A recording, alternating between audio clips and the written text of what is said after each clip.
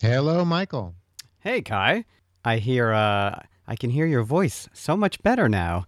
Yeah, no doubt. I'm using this new microphone that Michael gave me last night to do these call-in introductions. So we'll see how it works. Yeah, no, it sounds great.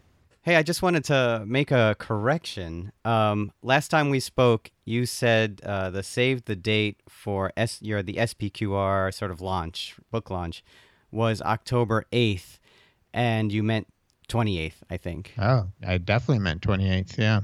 Yeah, the book launches the last Friday of October, October 28th from 6 to 8 at Affirmation Arts. So you were, I think, pretty busy today. Yeah, we had an amazing opportunity. Pace McGill reached out and said that the photographer David Goldblatt was going to be in town for his exhibition, which is open there at the gallery, and he wanted to meet with 15 or 20 Columbia students, and so we wrangled some graduate students and undergraduates together and had about an hour and a half conversation with him in the gallery that was just it was generous and open, and I knew a little bit of his life story being there in South Africa and going and doing these photographs during apartheid, and but to hear him, he was very generous and gave deep background story for the two projects that were on display, but also just went into what it was like,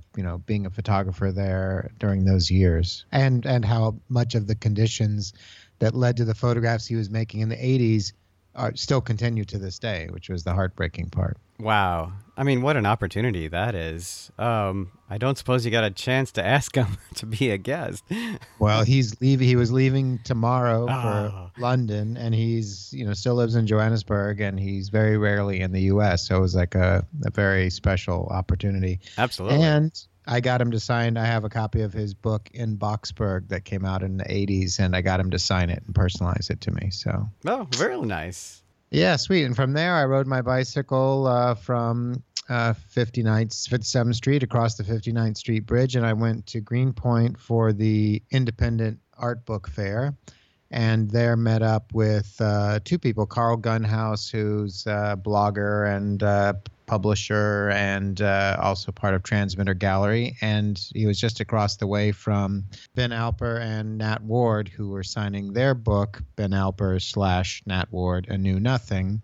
And I got a copy of that while I was there. Oh, yeah. Well, I think we can safely say that Ben and Nat were our future guests. We did sit down and record with them, and they'll be up in the next few episodes talking about A New Nothing. Exactly. And they spread out for us the book that they just did with There Now.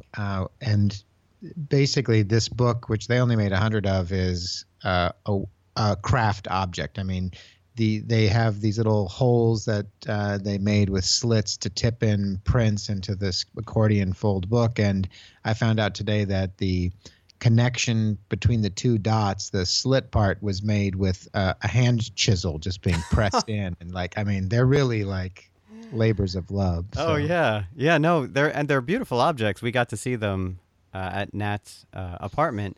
And, there are these fold out books. They're beautifully made. It's not like handcrafted, like rough handcrafted. I mean, they actually look very made with great precision. All the folds, all the cuts, the tip ins. But they also have this look of a kind of a family album in a way, the way the prints are tipped in at all four corners. yeah, beautiful. It's just a beautiful design, beautiful idea.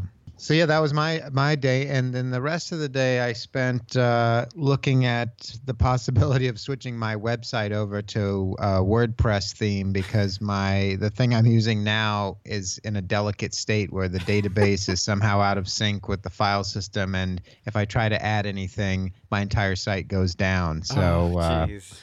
Yeah. fun. Yeah, and I used WordPress for a long time.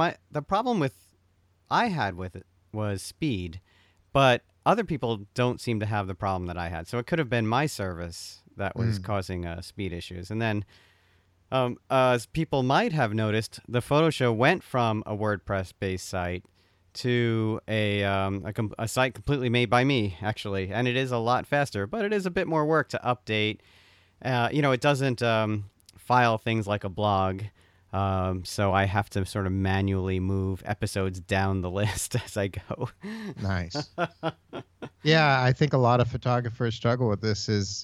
If you have some technical savvy, which I certainly have been doing you do. websites forever, so I could do it manually and design my own. But these days, it used to be that you had to worry about supporting like the 3 major browsers, and now you have to worry about every different size tablet and iPhone and smartphone that people are using, and responsive design and doing that CSS properly is actually a nightmare. So for something that you want to really look nice, like a website with your portfolio of photographs on it, I just think it's beyond the individual to keep up with unless they want to dedicate their life to it. Yeah, no, it's a job. Yeah, it's absolutely a job. So that was my day. I know you had some soccer action. Anything else you want to tell us about? Yes, my son is playing rec soccer and travel soccer, so it's a typical week is 3 practices and 2 games. But actually, Saturday was a pretty good day for the photo show. This has been in the works since last year, but we didn't want to say anything until we were sure. But I did have a nice meeting with Charles Traub at the MFA Photography, Video, and Related Media Department at the School of Visual Arts, and he has confirmed with me that we have a home for the photo show now, and that will be in their department's new theater. That's amazing. Yeah, so that's our first sponsor. Incredible. Yeah. So expect to hear announcements in the next couple of weeks about how Michael has replaced me with someone more attractive and all of that. Now that the sponsorships cut That's right. Here comes the money and the women. Yeah. Yeah, someone with like a real deep, sexy voice. That's right. Like smoking 2 packs of cigarettes a day. And like, come on, like, let's talk about photography. But no, this really is great news, and we'll be doing a combination of, the recordings we have been doing, but also some live presentations, some live recordings on stage. Yeah, no, look, it could be incredible. It's going to be like an NPR show, like Wait, Don't Tell Me or something, where people from the audience are going to yell out at stuff, and we're going to have to respond. So we're going to have prizes and things. Oh, man, yeah. But yeah, no. So that is our first real sponsor, and we really appreciate that, and we're very excited about it. The theater is a beautiful space. I think it holds roughly 80 people, and then can be opened up to even more, up to 100 people. So yeah, we're gonna start thinking about shows that would make sense live, as well as doing our normal recordings. Well, speaking of recordings, we're going to very soon be listening to a conversation we had with Leo Rubinfein and at his house in downtown Manhattan. For those of you who don't know Leo ahead of time, he's one of these figures that's been around in New York photography scene for decades, and most recently not only had shows of his own work internationally and here in New York, but was part of that incredible Gary Winogrand exhibition that traveled the world. So we were very excited to be able to sit down and speak with him, and he's a world traveler, and it seems like more and more we happen to capture people right when they're have a downtime, and we sneak in and get them. So we were happy to finally be able to release this episode that we recorded a little earlier this summer. Yeah, absolutely. And the other thing about Leo is there's no website, there's no social media sites or anything like that, but he has enough of a reputation that if you do a little Google on Leo Rubinfein, you will find quite a bit of information, but maybe not as many photographs online. So we will post a good number of photos with this episode. Yeah, and you should also swing on over to Stephen Kasher Gallery. Their website has some of his work on it. Right, absolutely. We'll link to that. All right, well, enjoy the episode, everyone. And Kai, I'll talk to you soon. Sounds good. All right.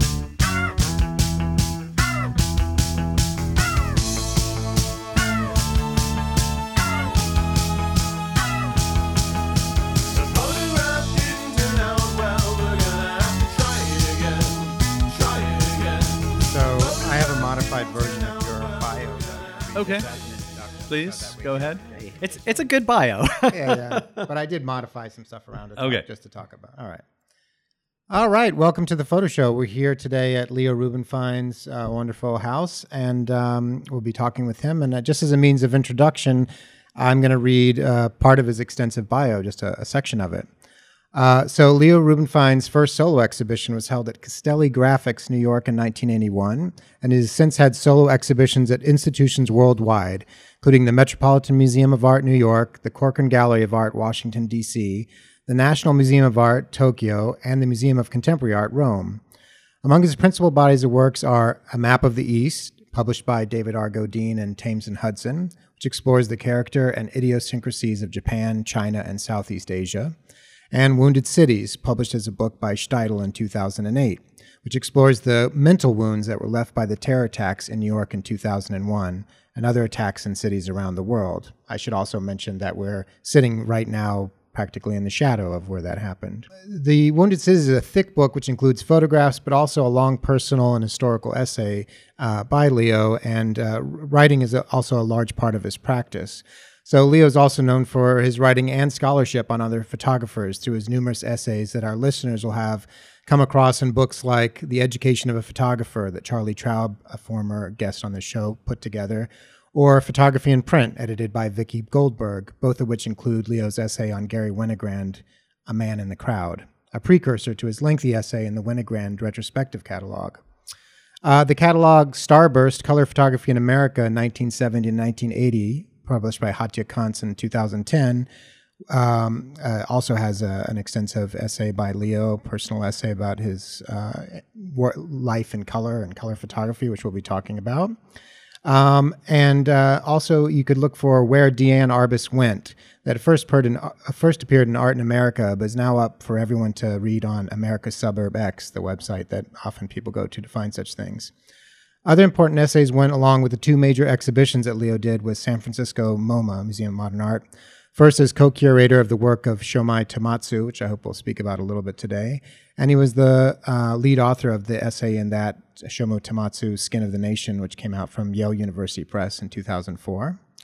Then from 2010 to 2013, he guest curated the Gary Winogrand retrospective, also at SF MoMA, which appeared first in San Francisco and then traveled to Washington, New York, Paris, and Madrid from 2014 to 2015. So this is a lengthy introduction, and partially just because I think it's important that everyone gets an idea of who we're speaking with, and also that it's going to be impossible in the length of our podcast to go over your entire life and all of the amazing accomplishments you've got. So I thought that'd be a great introduction. We're here as ever with Michael Dalton. And Yeah, hi everyone. That's all the time we have for now. Yeah, so. exactly.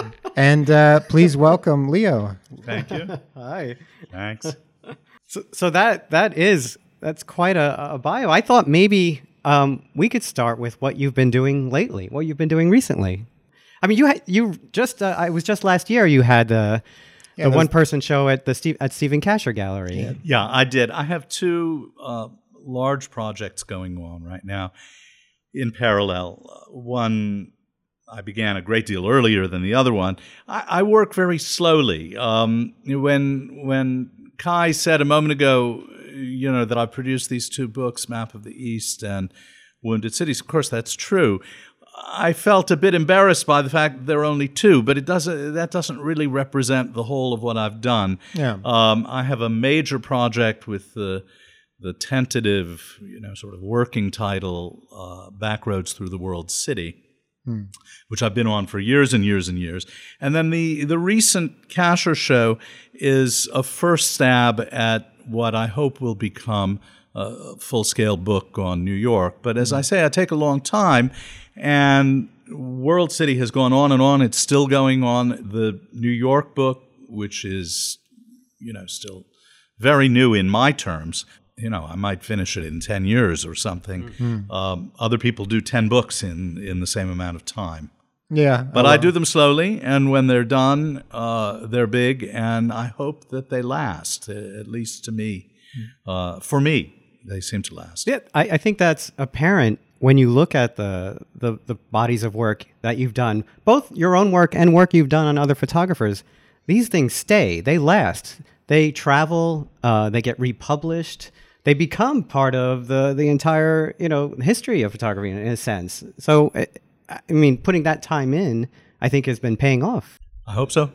So speaking a little bit about the title of that show is The City Beside You, The City Inside You, right? Yeah, not a title, honestly, that I'm entirely happy with. I found it I'm bad on titles. It takes me forever to come up with them. And really, I'm only able to, when I'm able to find a good one, it's usually when the project is completely done. And of course, this was, as I said, just a first shot. And so that will not be the title at the end of the day, but it was the title of it last fall. For the exhibition, for the purposes of the exhibition.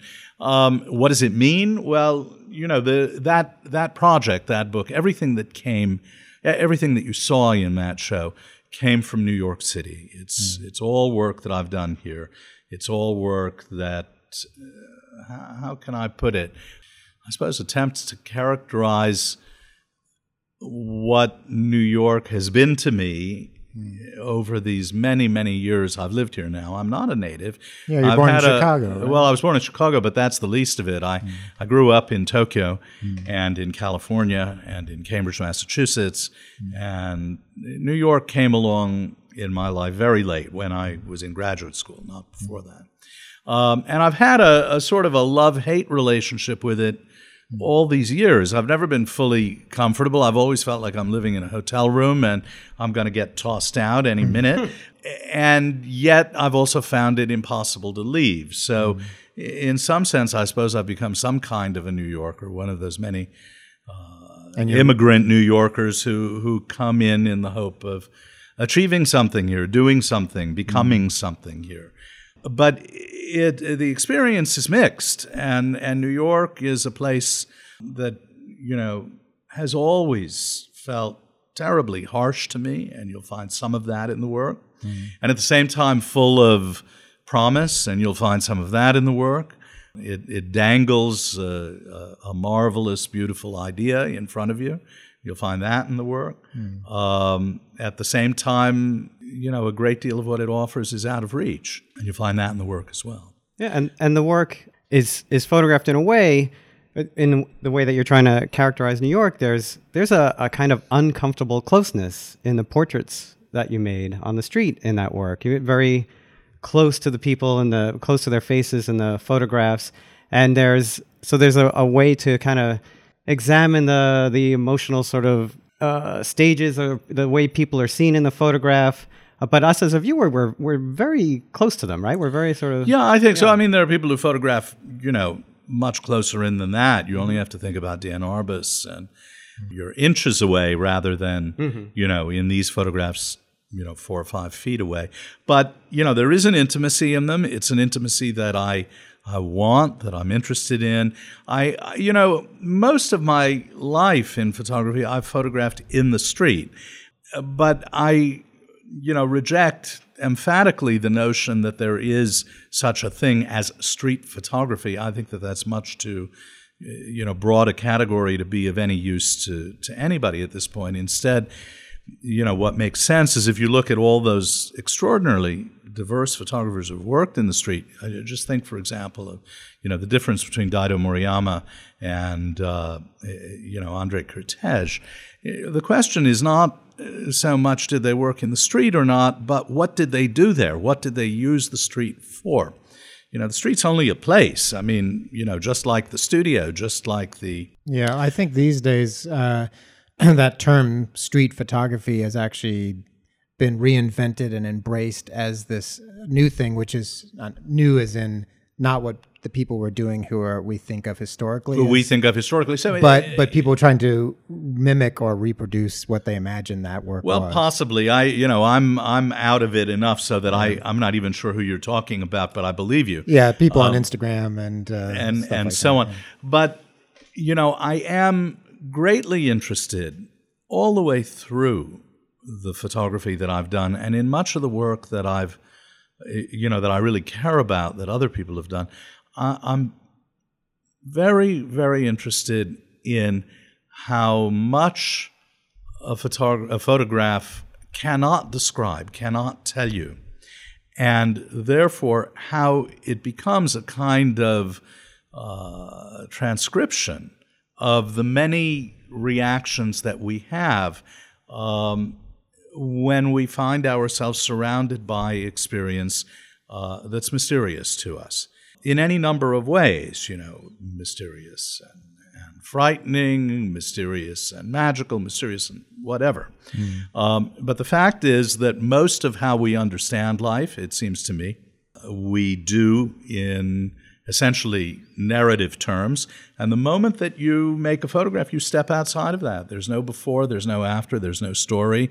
There are only a set of, trivial, normally quite trivial facts that you can look at and that imply all sorts of things. So, for example, if you photograph somebody in the street, let's say, a very large part of what you're getting is how you don't know who the person is, how you don't know what this person is thinking. The old conceit, the old idea that there was somehow some sympathy between portraitist and sitter and that you saw deeply into the character of the other, seems to me to belong to a very bygone age at this point. Yeah. So we circulate in a great city. It could be New York, it could be London, it could be Hong Kong. We circulate in a great city surrounded by people whom we don't know, whom we can't know, whom we feel all sorts of momentary twinges of attachment to. But those are evanescent, and in the end we're thrown back on our own solitude. This experience seems to me to be one that photography is beautifully, beautifully suited to evoking. And there is in it, if you want to get very grand, you can say something essential in it about life in the great modern cities, even life in the modern age. Now, would you consider yourself to be cosmopolitan's not the right word. I guess even like a global citizen in a way. I'm thinking of in Wounded Cities, for example, there are a number of portraits of people where you're jumping continents in between pages, or definitely throughout the book, and you wouldn't necessarily know from the background or even costume that these people weren't all neighbors. Certainly not all could all be neighbors in a city like New York, right? So is there something about that? You just rattled off those major cities. Is there something about having the world be smaller and having this global reach that interests you as a photographer? Well, enormously. Now, maybe it takes a little bit of background. I've been working for some years on this project this unfinished project that I call tentatively Backroads Through the World City. Been working on it for a long time before September 11th of 2001. And it emerged from years of traveling I'd done in Asia, where I felt that there were places you could come to where the connections between great cities that were very far-flung around the world were stronger than the connections between these cities and their own localities. That in Tokyo, let's say, not all of Tokyo, but places in Tokyo where you felt more of New York or Hong Kong or London than you did of the region 100 miles outside of Tokyo, right?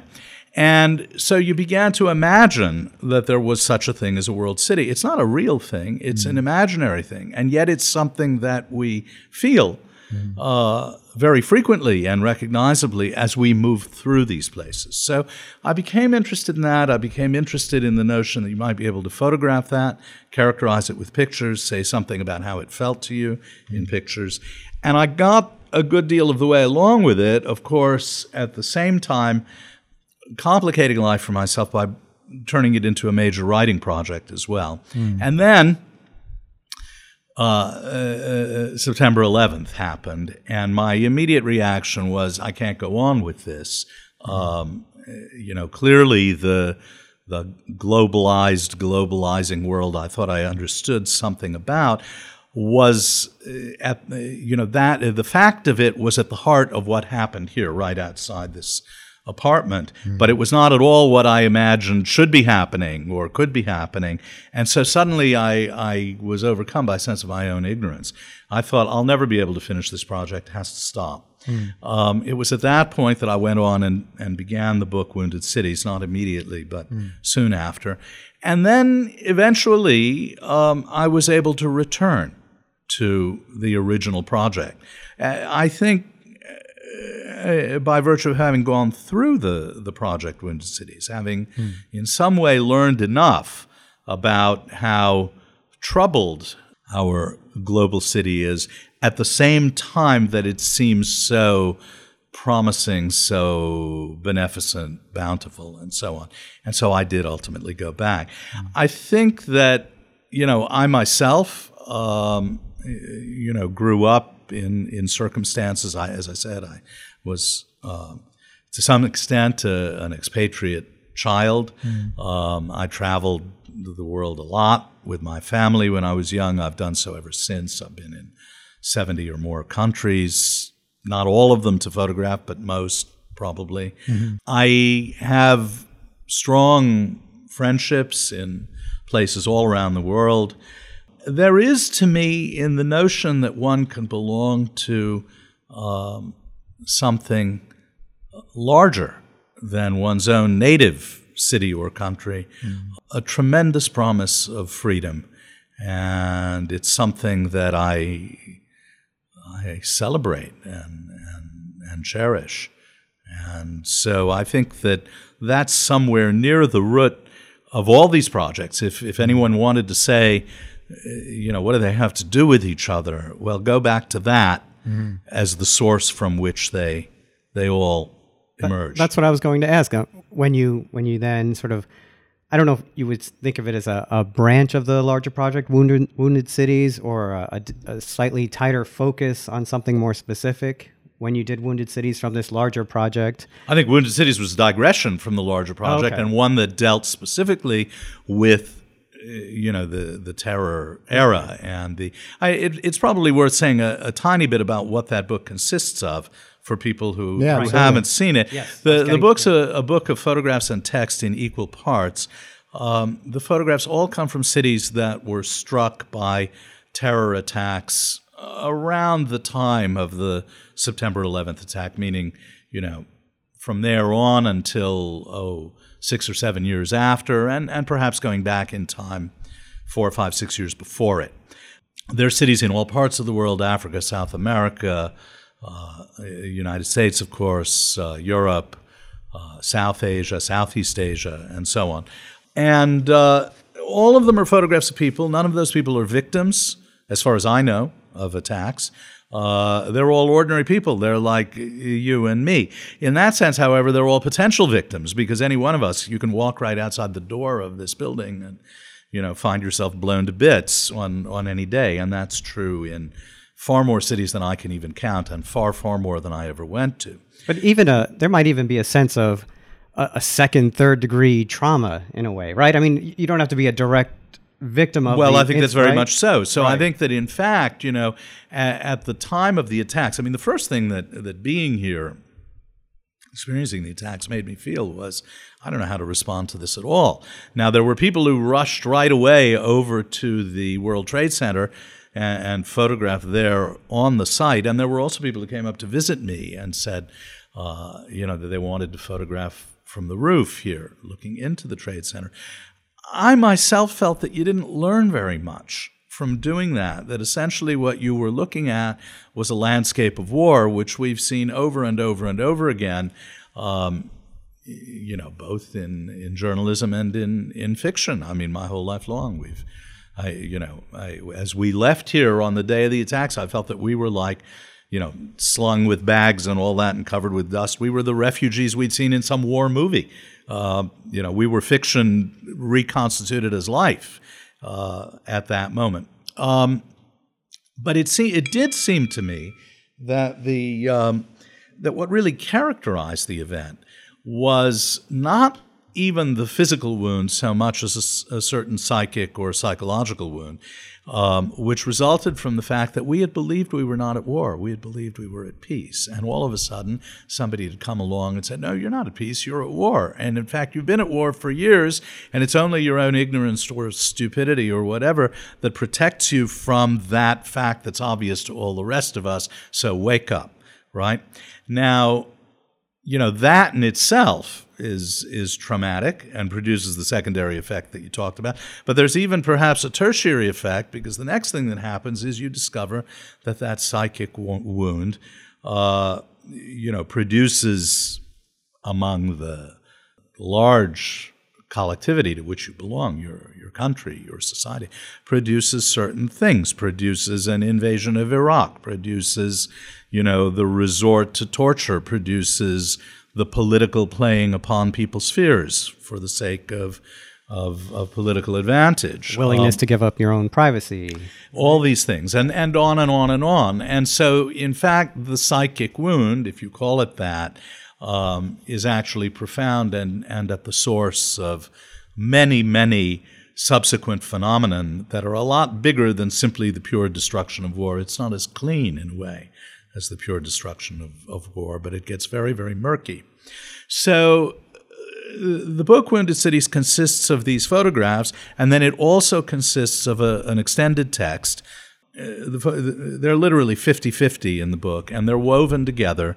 The photographs never illustrate the text, and the text never talks about the photographs, but the text tries to ask similar questions to those the photographs do, except in those regions that a photograph can't approach, meaning what happened, what will happen next, who said what, who did what, who was thinking what, to what degree can we know that that's the truth or that it's not the truth, and so on and so forth.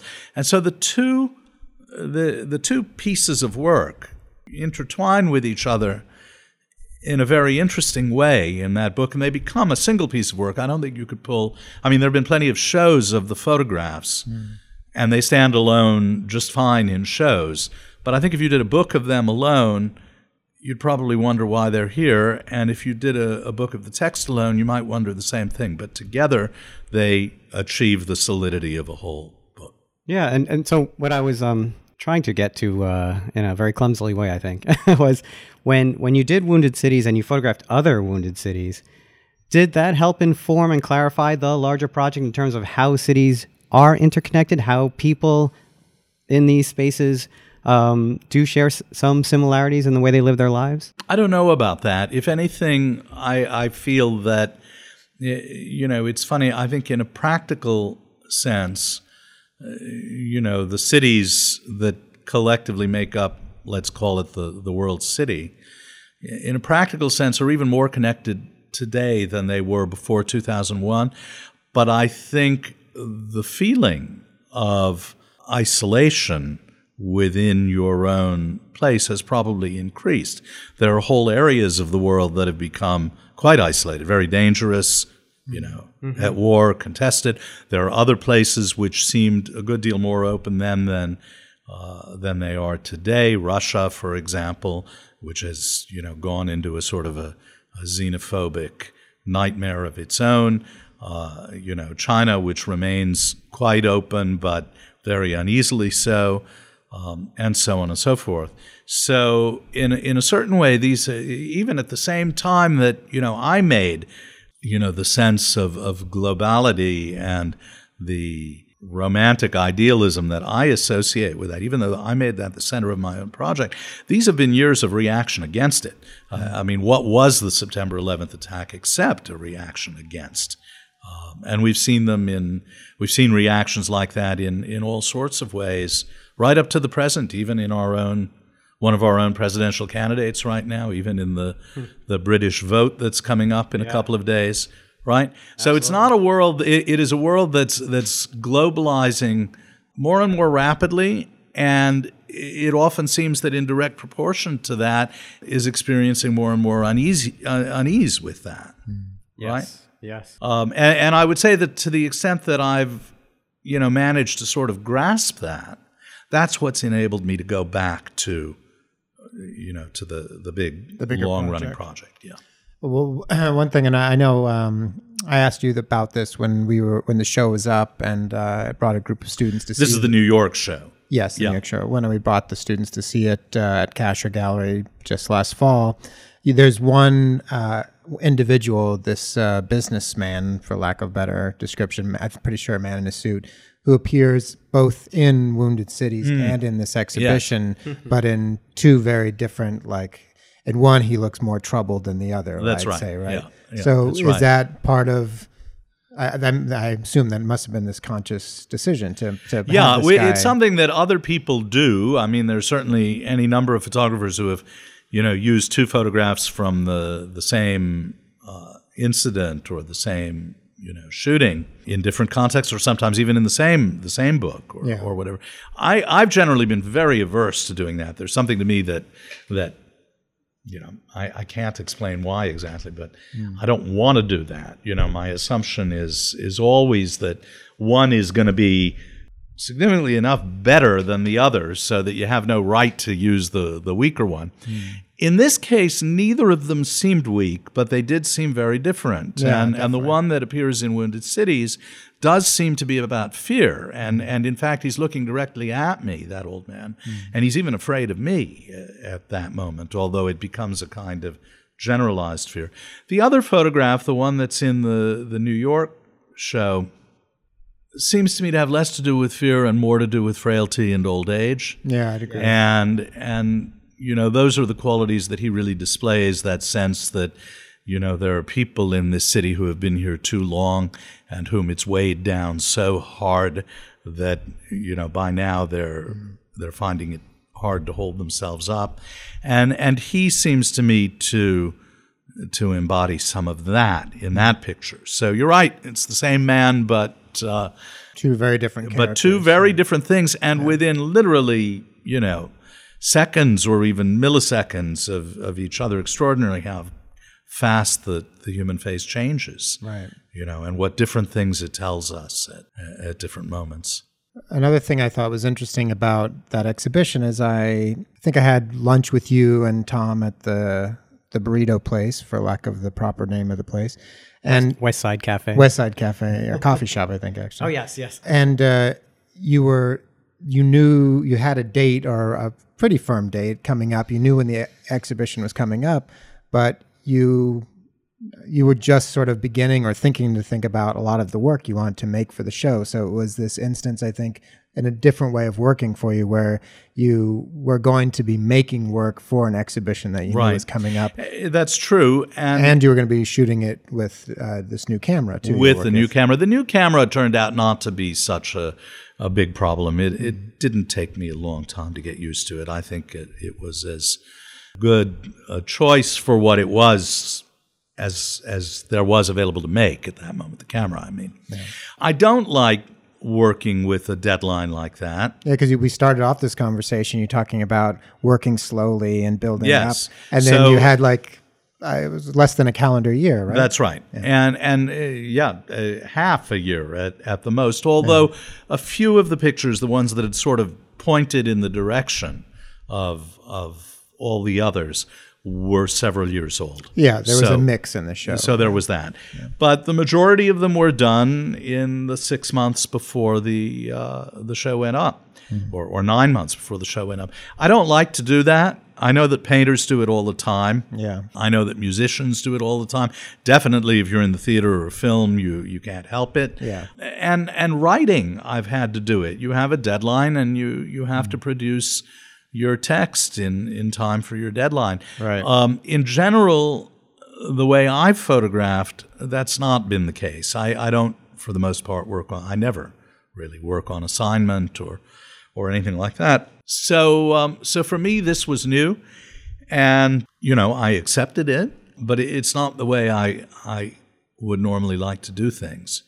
And did you continue to make those type of photographs after the show opened, or was it like this push to get to this point and then? Well, right after the show opened, immediately after the show opened, the first thing I did was go on a trip to photograph for World City, which I had set aside for pretty much the whole year while I was working on the New York thing. And then after that, I was overtaken by events in my family life, personal life, and so I didn't do very much. When I do go back to photographing in New York, though, it'll continue directly out of that show. It's and I'll probably discard a third of what's in the show and add more, and then discard some of that and add more, and that's how the process has always worked for me. I think that the notion that there is such a thing as a good picture, which exists autonomously all by itself, is kind of dubious to me. I think that really, if you're aiming to put together a book or a show, the pictures contribute to the meanings of each other.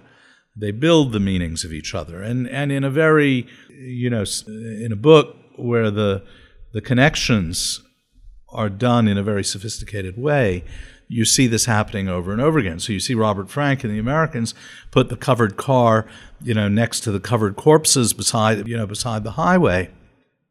And all of a sudden, each picture means something that it couldn't have meant had you seen it in another context, or, had you seen it all by itself. And in the books that I've done, in the shows I've done to some degree, but above all in the books that I've done, those connections are terribly important, which means that you don't really know what any of the photographs is going to mean or what it's going to be about until you have the others. Right. And each one of them is instructing you about the others. This is part of why when people say, well, hasn't digital photography changed everything in that you can see your results immediately? I say ridiculous. Who said you can see your results immediately? You can see something on a screen, but do you understand what your results are? No, that takes a long time. And in fact, it takes the arrival of other pictures that you put next to the one you got and surround it with. So, there's a lot to be said for taking a long time to do your work in photography, because the work does, deepen. You understand it better. You're able to find meanings in it that you didn't know were there. And in fact, it's part of what you change and you get informed. And they change and you learn new things. And in fact, this is part of why, older photographers, people who come to their 70s and 80s, you find them going back and mining all this work that they did 30, 40, 50 years ago. And sometimes they overmine it and they publish every bad picture they've ever made. Yeah. But, as likely as not, they also find a fair number of really marvelous photographs that they could not have seen as such at the time when they made them. Yeah, I'm only starting to understand and experience that now, revisiting photographs I made in the late 80s, early 90s in and around New York City, and thinking, I never thought much of this work, and now I'm looking at it thinking there might be something here. Right. But, and I've heard people say that for many, many years. You'll change what you think is good later on. That's right. And there are many reasons why. My first book was called A Map of the East, and for some reason I no longer remember, at the time when the book was in publication, it was decided by somebody that there would be 107 photographs in the book. Well, the book represented work I had done traveling around Asia over a period of 7 or 8 years. And so a huge amount was left out. And I edited that book so conscientiously, with a microscope. But years later, felt that, oh my God, there were so many pictures that I thought were insufficient in some way, which it was insane to leave out. They were so rich. And so, in fact, I ended up doing a limited edition book a couple of years ago called New Turns in Old Roads, which is made entirely of pictures that were left out of the original Map of the East. But I think in many cases, they could have gone in and replaced something that's in the original book and made the original book better. But that's what I think today. Right. So, right. Changed my mind again in another 10 years. And that's a limited edition book, as I recall, right? Yeah, it is. It sounds like it's time for another limited edition. Or unlimited. Just to jump gears completely, since we've been speaking mostly about work very recently, I don't want to leave, despite all your accomplishments that I read off in the bio, I don't want to leave off some of the basic stuff of here you are, born in Chicago, now you're living this expat life. what led to picking up the camera in the first place? It's a very good question, and I've tried to answer that, and I don't have a good answer for it. I can give you a neat story, and I can tell you that, I went to live as a child, not a baby, but a child, 9 years old in Tokyo in 1963. And I was taken there by my parents. I had nothing to say about it. I didn't choose to go at the age of 9. You enter a world in which you understand almost nothing. You can't speak the language. You perhaps learn to speak the language after a while, but you can't read either. And even when you can read, and even when you can speak, everything represents something different from what you expected, right, or expect. And I think that you find yourself, especially, for as long as you're without language, you find yourself enormously dependent on your eyes, right? On what you see. You try to understand. Clues, You try to understand what the world means by searching it, by reading it constantly. Now, I could say that that whole process has continued for me, right into photography and through photography all these years, and that's true. But does it explain the fact that I took up photography and never left it? By itself, it doesn't. And I don't know what does. There are people, I think that these, if you have any intuitive sense that you want to work in some way in the arts, in one of the arts, right? The choice of medium that you make is not altogether a conscious choice. In fact, it's probably, for the most part, not a conscious choice at all. We all practice all the media when we're little, right? We all tell stories, we all act in plays, we all make paintings, we all sing, we all play an instrument, we all do all those things. And over time, we give them up. And, by adulthood, most adults have given up all of them. A very few people have stayed with it, the people who become professional artists. And for the most part, they stay with a single one. They don't stay with more than one, some with two. You'll find a few people who, paint and also make films, photograph and also write. But these people are unusual. Any one medium is extraordinarily demanding. And if you do two, you always feel like you work in two, you always feel like you're cheating one for the sake of the other. Yeah. And then cheating the other one for the sake of the one. Right. And that troubles you greatly as well. So, but why do you make the choice that you make? Why is it that for the architect, the sense of being in space is so elemental and so important that this person says, of course, I was going to be an architect, not a filmmaker? Why is it that for the violinist, the sound of the human voice, the sound of the song is so important? Or for the poet, the sound of the song, of the voice, of words is so important that you're going to be a poet. You're not going to be a prose writer, right? Why does one person choose one and one choose another? I don't know. What's elemental in photography in the sense that the experience of space is, in architecture, that the sense of the voice is in poetry or some music, certainly in singing. I don't know an answer to that I can stand by 100%, but I would say that it has something to do with seeing in the world a plethora of facts that are unexplainable. The sense of being surrounded by a mass of information that's beyond explanation has a kind of intrinsic poetry in it that all these different photographers over so many years have managed to find different ways to exploit. Why is one person drawn to that and not another? I don't know. So then, because you didn't start out in New York, and who were your people early on? Who were the photographers that influenced you? When I was in high school, I had two friends in the gang of boys I hung around with who were quite talented photographers. One was a Chinese-American guy from Hong Kong, and the other was an American guy from North Carolina, maybe. And these were the high years, the climactic years of the 1960s in Tokyo. The city was erupting the way that New York was, and San Francisco was, and Paris was, and so on and so forth. And they would go out every weekend and photograph like crazy, and by Sunday night they would end up in their darkroom. They'd make a lot of prints in the manner of those years, the Japanese photographers' prints of those years, which means trimmed to the edges and glossy, dried on a ferrotype plate.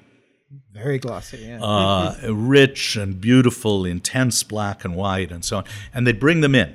And all of us would gather around the lockers in the central hall of my high school to see what these guys brought in each week, because they were really giving our world back to us, as much as if they had written it into a song and were sitting down and on the floor and playing it on their guitars. They also brought in books.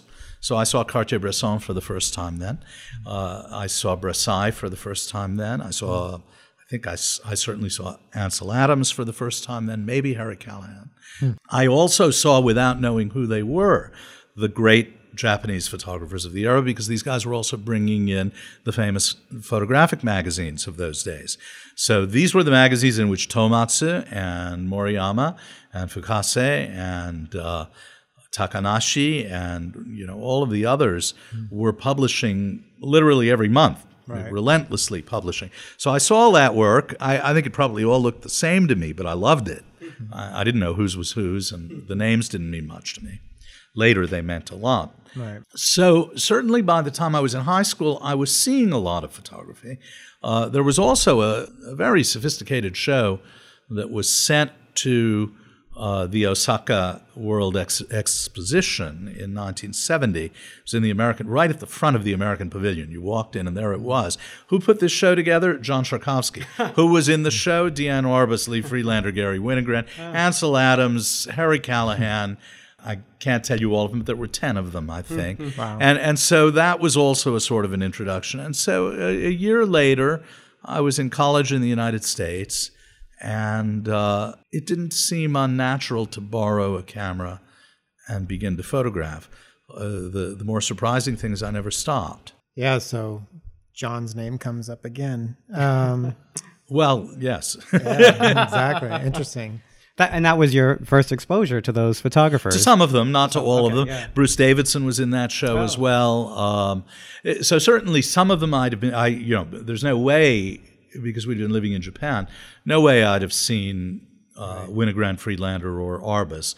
Ansel Adams I'd have seen along the way somewhere. Was this after New Documents? Yeah, it was 1970, and New Documents was 1967. Right. But I was away for almost all of that interval. Right. So and there was no New Documents book. How would you have known about any of those people? Right. I know. I heard Sandy Phillips give a talk at Japan Society, and she talked a little bit about how maybe it was in response to that show, but I think Provoke magazine or one of them dedicated 3 issues just to Winogrand and Friedlander at one point because they were just so blown away by. That's interesting. I don't know about that. I'm a little surprised because there were only 3 issues of Provoke, as far as I know. Yeah. Oh well. So I think that's where the number 3 comes from. Maybe she was talking about that those 3 issues were in response to seeing their But work. I'd be really surprised if they were, because I think that their work was barely known at that stage and not very highly thought of by the Japanese photographers yet. They were much more focused on people like William Klein. Well, I remember her saying that at least the Japanese photographers that she'd spoken to were really turned off by William Klein, that they thought he was this arrogant, guy coming in there. And he may indeed have been arrogant. I mean, I've never met him, but it's not the only time I've heard that. Yeah. But on the other hand, he was much more widely published in Japan than any of the others. And I would say in the 1960s, the photographers, the American photographers, the Japanese would have known best, would have seen the most of, would have been Eugene Smith, William Klein, Richard Avedon, maybe Irving Penn, maybe Robert Capa. So the magazine. The magazine, yeah. I mean, that was it, Yeah. Throughout the 60s, and there was even a further time lag between what was known in Japan and what was known here. Yeah. So you come back to the U.S. and you get out of college, and then you move to New York? Well, no. When I came back to the U.S. to go to college, Right. It was a moment when, in my memory of it, this country was in a state of deep distress. And, I hadn't been away for the whole of the 60s. I'd been away early on, come back, gone away again, come back again. But it did, I suppose, give me a sort of accelerated sense of the passage of time and of how things had changed.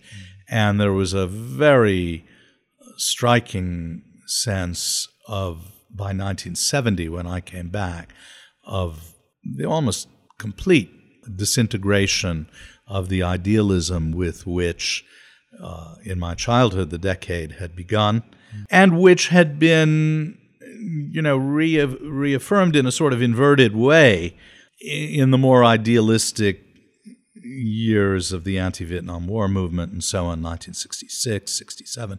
By the time you got to 1970, nobody knew what had become of this country or what was becoming of it, which I took very hard at that point. And I think because in those years, the 60s, which I had spent in Japan, I had felt, there are people who will take issue with this, but I believe that I felt around me a society that was thriving, a society that had destroyed itself a quarter century before, but that was full of optimism and full of a sense of growth, sense of possibility. And so for me, that whole period of childhood set the United States as a rather dark place against the Asian world, which was a bright one. They were very unlike each other. And coming back to this country, I felt that I knew something, having been in Asia, that people didn't know here, which you might feel in any case simply because you'd been to a place that was different and you spoke a different language now and all of that. But it went deeper than that. It was knowing a different way of feeling, knowing that it was possible to imagine different outcomes from what everybody was expecting here in 1970, which was pretty ghastly. Yeah, I could imagine. There's going to be culture shock whenever you travel. There's the possibility of it, but it's very different if you spent many years living in another culture and formative years, and then well, it's not just that. It was, in the States, those years were a time of tremendous upheaval.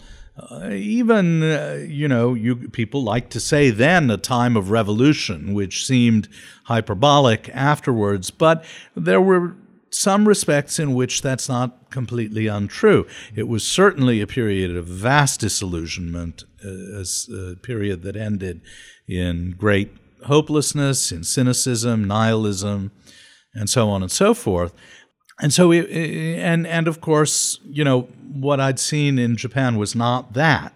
There was some of that, but there was not very much of that compared to what you had here. So it was not simply a disjunction between, two cultures or two places. It was a kind of disjunction in time and a psychological disjunction as well.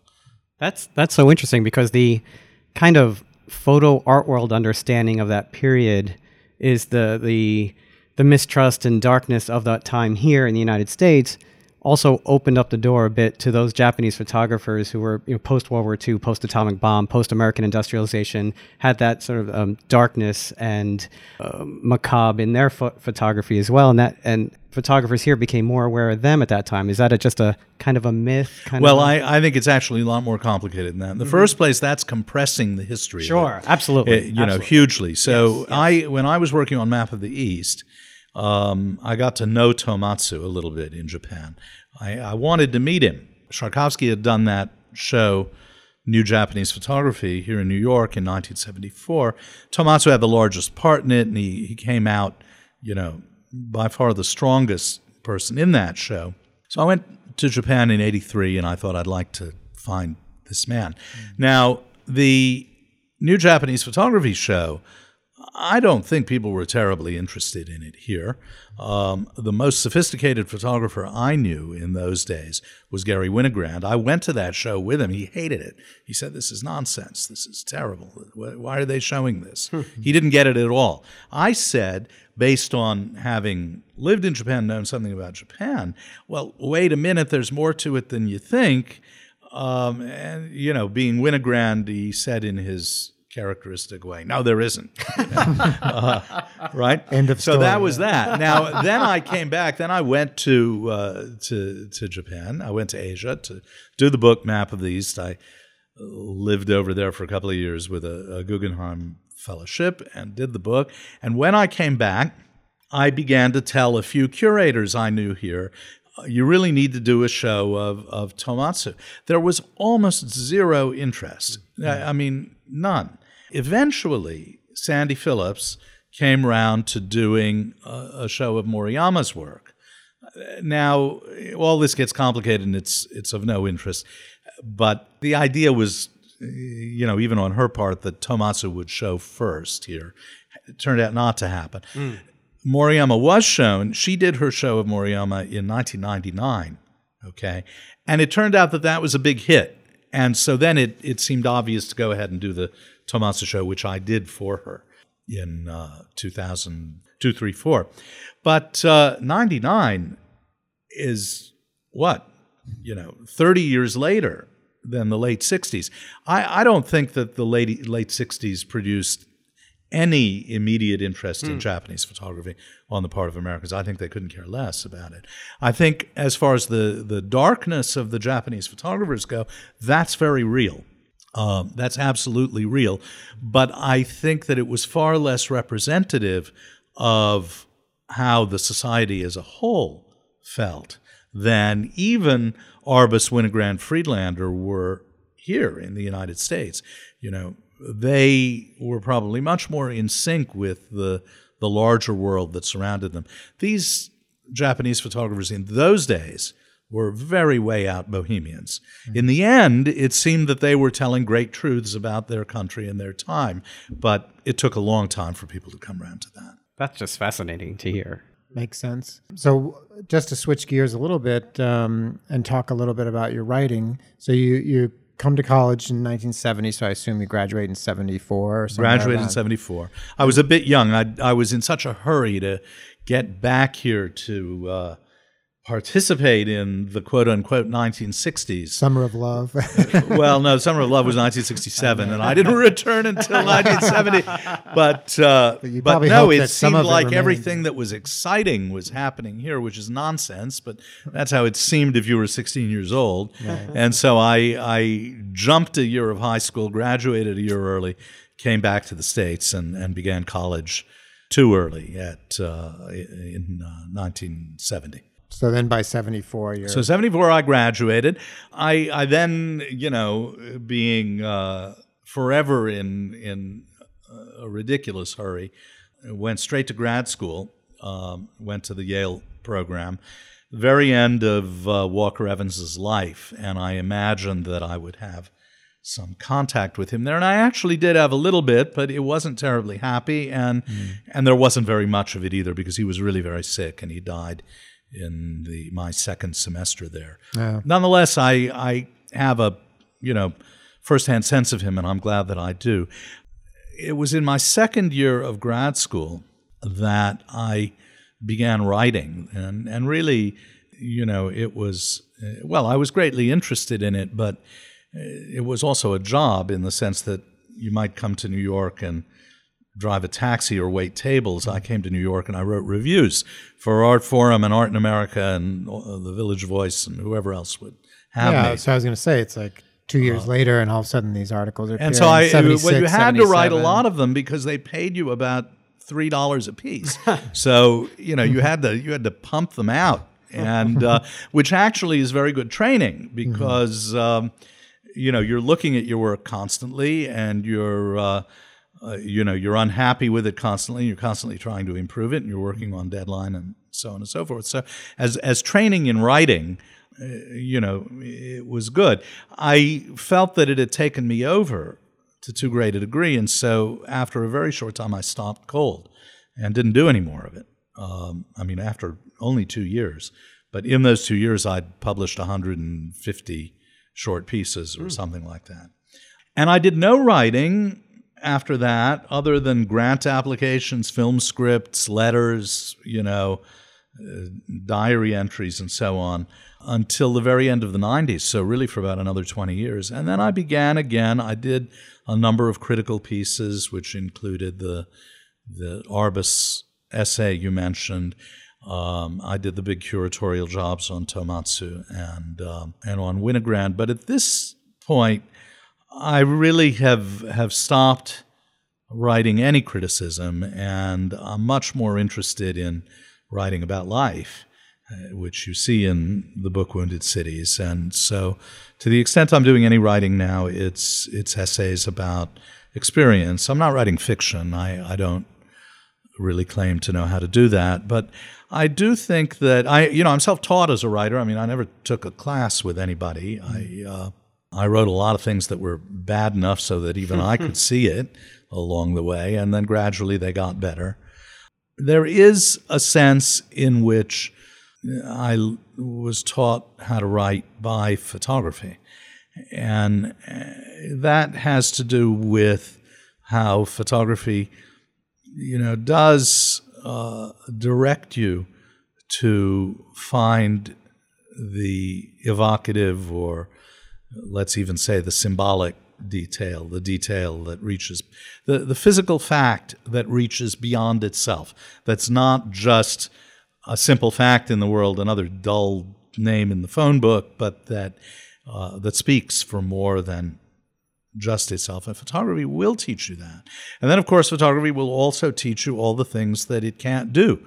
And so then in your writing, if you're drawn that way, you will attempt to do some of the things that photography can't do. For years, if you had said to me, well, are you a photographer and a writer? I would have said, no, I'm a photographer. And if you then said, well, wait a minute, but you've done all this writing, and I'd have said, well, really, there's not all that much of it, number one. And number two, a lot of it was, essentially commercial work. It was done as a job. And number three, great writing is such a monumental achievement. I can't compare myself in any sense to that. But I think my ambitions in writing have grown, and I think that, today with some hesitation, I'll call myself a photographer and some sort of essayist. Or what does the Winogrand, Arbus, and Tomatsu work fall under what you consider commercial in a sense, or do you think of that as something else?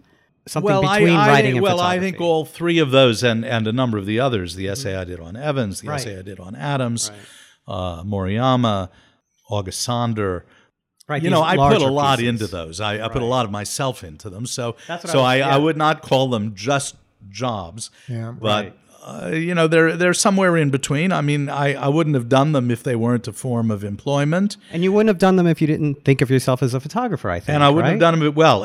Certainly the critical essays, the big critical essays, I very much did at a certain point in an effort to teach myself what it was that I found compelling in the work of those people, because I had been brought up, I think, in photography in a sort of intellectual framework that I came to dislike and came to disown, that I was unhappy with. And yet it had provided the vocabulary, the only vocabulary that I had for talking about photographs. So I had to go and invent a new one and try to find a way to say, this photograph by August Sander affects me very strongly. What is it? Why? Why does it do that to me? How can I find words to describe the experience I'm having as I sit here looking at that photograph? I found, paradoxically, there was a reluctance that was in many ways admirable to say too much about what photographs meant. They didn't want to say it. Winogrand would even go so far as to say they don't mean anything. Sharkovsky would say, they mean something, but don't listen to what any photographer says about what they mean. So I, undertook those essays really, first of all, as a kind of self-education, but at the same time, they were a job. Yeah, I think now I'm glad you're coming around to embracing that part, because which part? The part of saying, yes, I'm also a writer. I'm also someone who articulates stuff about these things, because there are very few. I mean, of course, John Sharkovsky, photographer, then all that great writing. There's from Aperture and stuff, we've got those Robert Adams books, but there's not a lot. On the other hand, we do have a wonderful little subculture in photography. Sharkovsky and Adams are both part of it. But there were others. Diane Arbus was a magnificent writer. She never published a word in her life, or, maybe 3 words, but that was it. Most of it was in her letters, her diaries, or her, various statements to herself and so on. But some of that has been published now, as you know, by Dune Arbus, her daughter, who's edited and collected part of it. I don't know how much more there is. There might be much more. I don't think anyone outside the close Arbus family circle knows what there really is. But she was super. She was a marvelous writer. So there was she. Moriyama was a terrific writer as well. Walker Evans was a splendid writer. I don't know how much he produced either, but he was terrific. Yeah, so we have this. And in fact, there's that famous statement from, I think, Clement Greenberg, photography is the most literary of the visual arts, which is a very interesting and sort of continually fascinating reflection. What does it mean? How can photography be the most literary of the visual arts? I don't know. I don't want to go very far into that right now, but certainly there are a number of people who have felt that it's not the strangest thing in the world to work in both. And there are probably many more people than I've named and many more than I know who were good at both. So in some sense, I belong to that. I mean, that's clear enough. I do think that for many, many years, and this is now relaxed somewhat in recent times, but for many, many years there was the sense that if you weren't purely devoted to a single medium, you weren't real. If you were also writing, you couldn't be a real photographer. If you were also photographing, you couldn't be a real writer.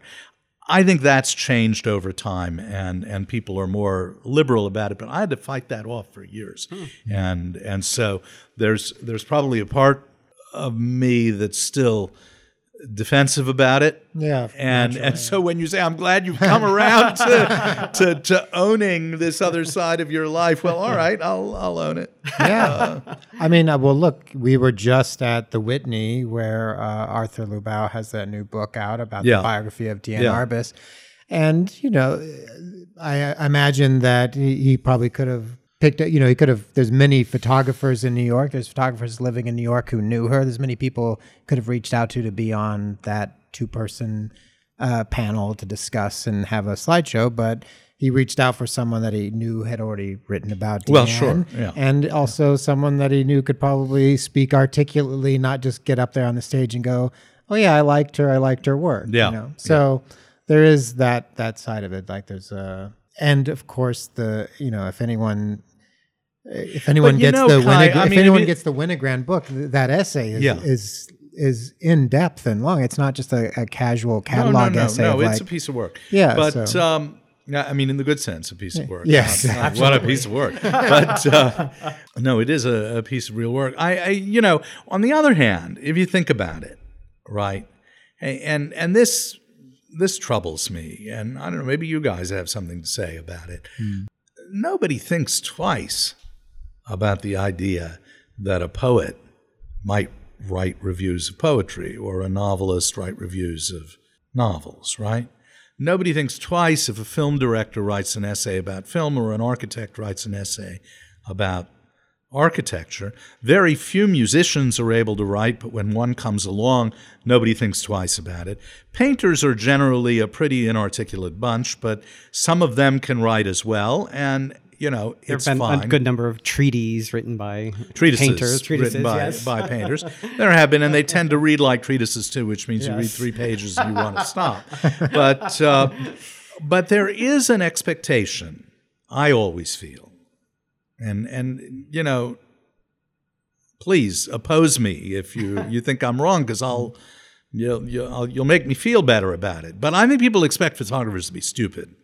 I think it's expected. I think it's assumed. I think, it's part of photography as the bastard of the arts. Yeah, you push the button. It's the guy who You can push the a button. Yeah. You're just responding. There's no perception. There's no insight. There's Right. no art in it. You know that all those photographers who cross over into the high-priced end of the art world immediately take pains to say, I'm an artist, I'm not a photographer. Of course. Right? So the distinction persists whether or not it's meaningful. I resist all of that. I mean, I love the photographic image. Look, I love painting as well, but I don't think I've ever loved it enough to do it, to make the time and to make the effort to go and attempt it. Never. I've never made a painting. Yeah, I You know? think it's all kind of locked into history a little bit, and it's changed. I don't think that's as true as it used to be, but there is still a thread or a stream of photography that's where there's a kind of pride in being from the street as well as being on the street. As uneducated in a sense. In the way you approach photography, Sort think of about a photography. street tough with Yes. a camera. Yeah, Well, you street- couldn't get yeah. farther, Yeah. away from that. In me, I mean, I'm a Right.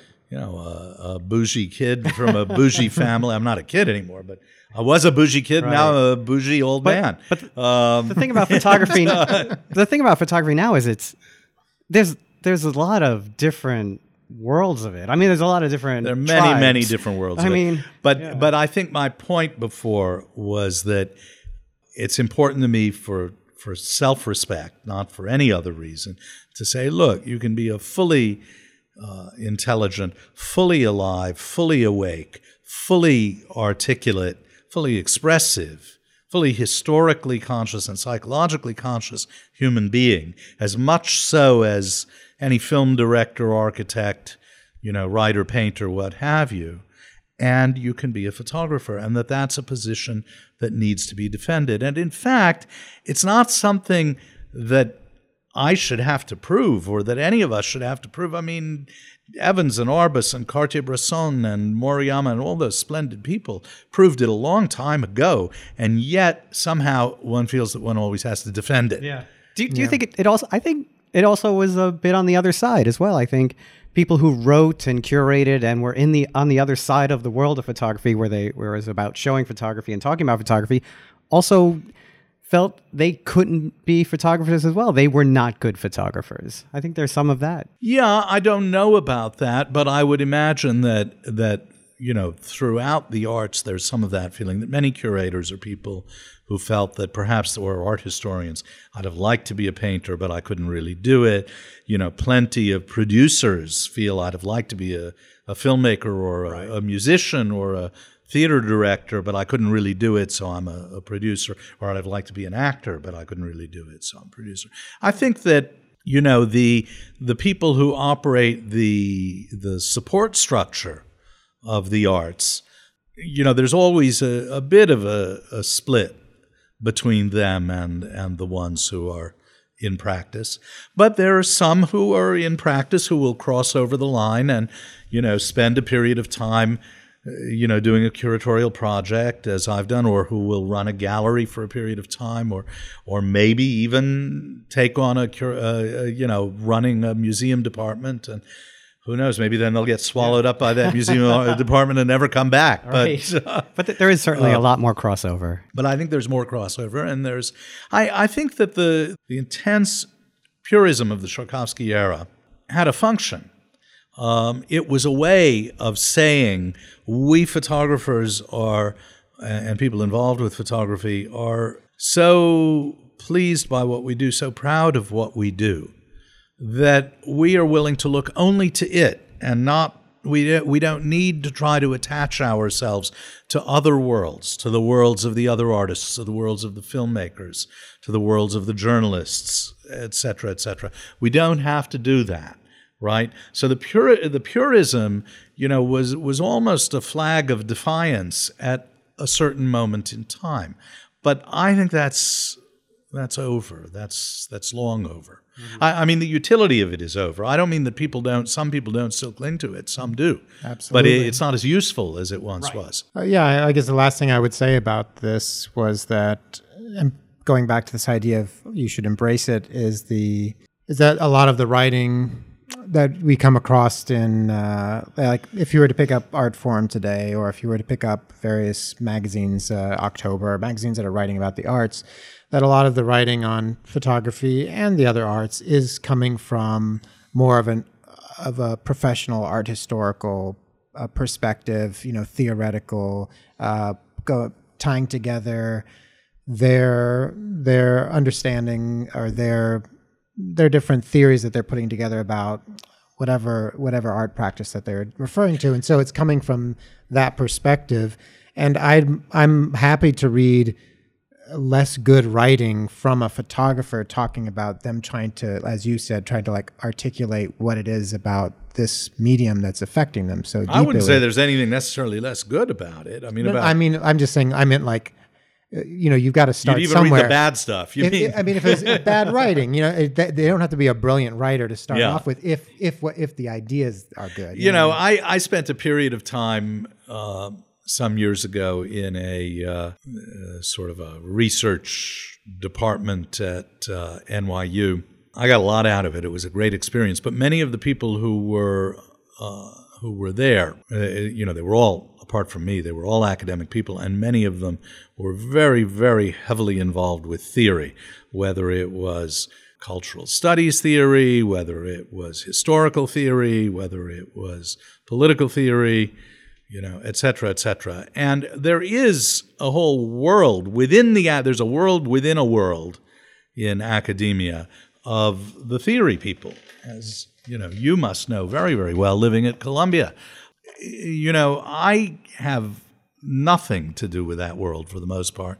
From time to time, I'll meet somebody, talk with somebody who's, heavily engaged in it, but I really almost don't know the language, and I have to work very, very hard, very often, to understand what they're talking about, because in fact, very often that language is meant to be hermetic. It's meant to be understood only by the other people who are members of that same fraternity. They're not speaking to a general audience at all. No, it's shorthand. It is a kind of a shorthand, and involves everything from academic politics, university to university, to the sciences. It tries to be one thing that it often, my son is a real scientist, and that's got nothing to do with it either. Yes, he's studying genetics. That's a science. What we're speaking of here in the theory crowd, I think, is an effort to turn the humanities in the direction. It's a kind of scientism. It's not science. Yes. But it's wanting to give the study of the humanities the appearance of science for the sake of gaining some of the authority of science. And that's really what it's after. Now, I can't go there. I think that, what we do in the humanities and the fine arts is, subjective at the beginning of the day, and it's subjective when night falls. It's subjective, period. Subjective doesn't mean untruthful. And one has to work very, very hard to pursue and achieve some kind of truth in one's work. But it's not a scientific truth. It's an expressive truth. It's a perceptual truth. And I don't think that you gain very much by seeking to make it look like something that it's not. In the writing that I've done, the writing is, it comes out of a pure humanism, which says, as human beings, we look at these things that we human beings make, which we call works of art. They affect us in certain ways. The good ones have certain magical properties. Why we are affected by objects that have magical properties, we don't really understand. We've never really understood. We don't even understand historically. And I'm not exaggerating because, in fact, through much of history, works of art have been seen to have magical properties. Icons in churches, masks in Africa, sculpture in Southeast Asia, and so on and so forth. Spirits and although in that's photography, right? Sorry? Spirits in photography. Well, those now you're getting to weirdos. Right. But without going there, what I mean is, when I say magical properties, what I mean is that the image, let's call it a photograph, seems to have a kind of force that we cannot explain, seems to direct us, to drive us emotionally in ways that reach beyond the pure informational service that the picture provides, right? And since we cannot explain this quote-unquote magical effect that objects have on us, if we're going to be honest, if we're going to try to be truthful, we must simply speak of the effects that they have. And so all the writing that I've done is really about that. I mean, the writing about pictures that I've done really seeks to do only two things. One is to say, here's what I thought and felt looking at that picture, and here's how what I thought and felt looking at that picture connects to everything else I think I might know about culture, history, place, time, human relationships, etc. And that's it. I don't reach farther than that. I do not try to come up with a comprehensive theory of how pictures work or should work. I'm not even very interested in doing that. Leo, I think that's a great place to end it on. I think that was very articulate, a nice way to wrap it up. So thank you very much for having us here today. Yeah. Okay. I mean, thank you.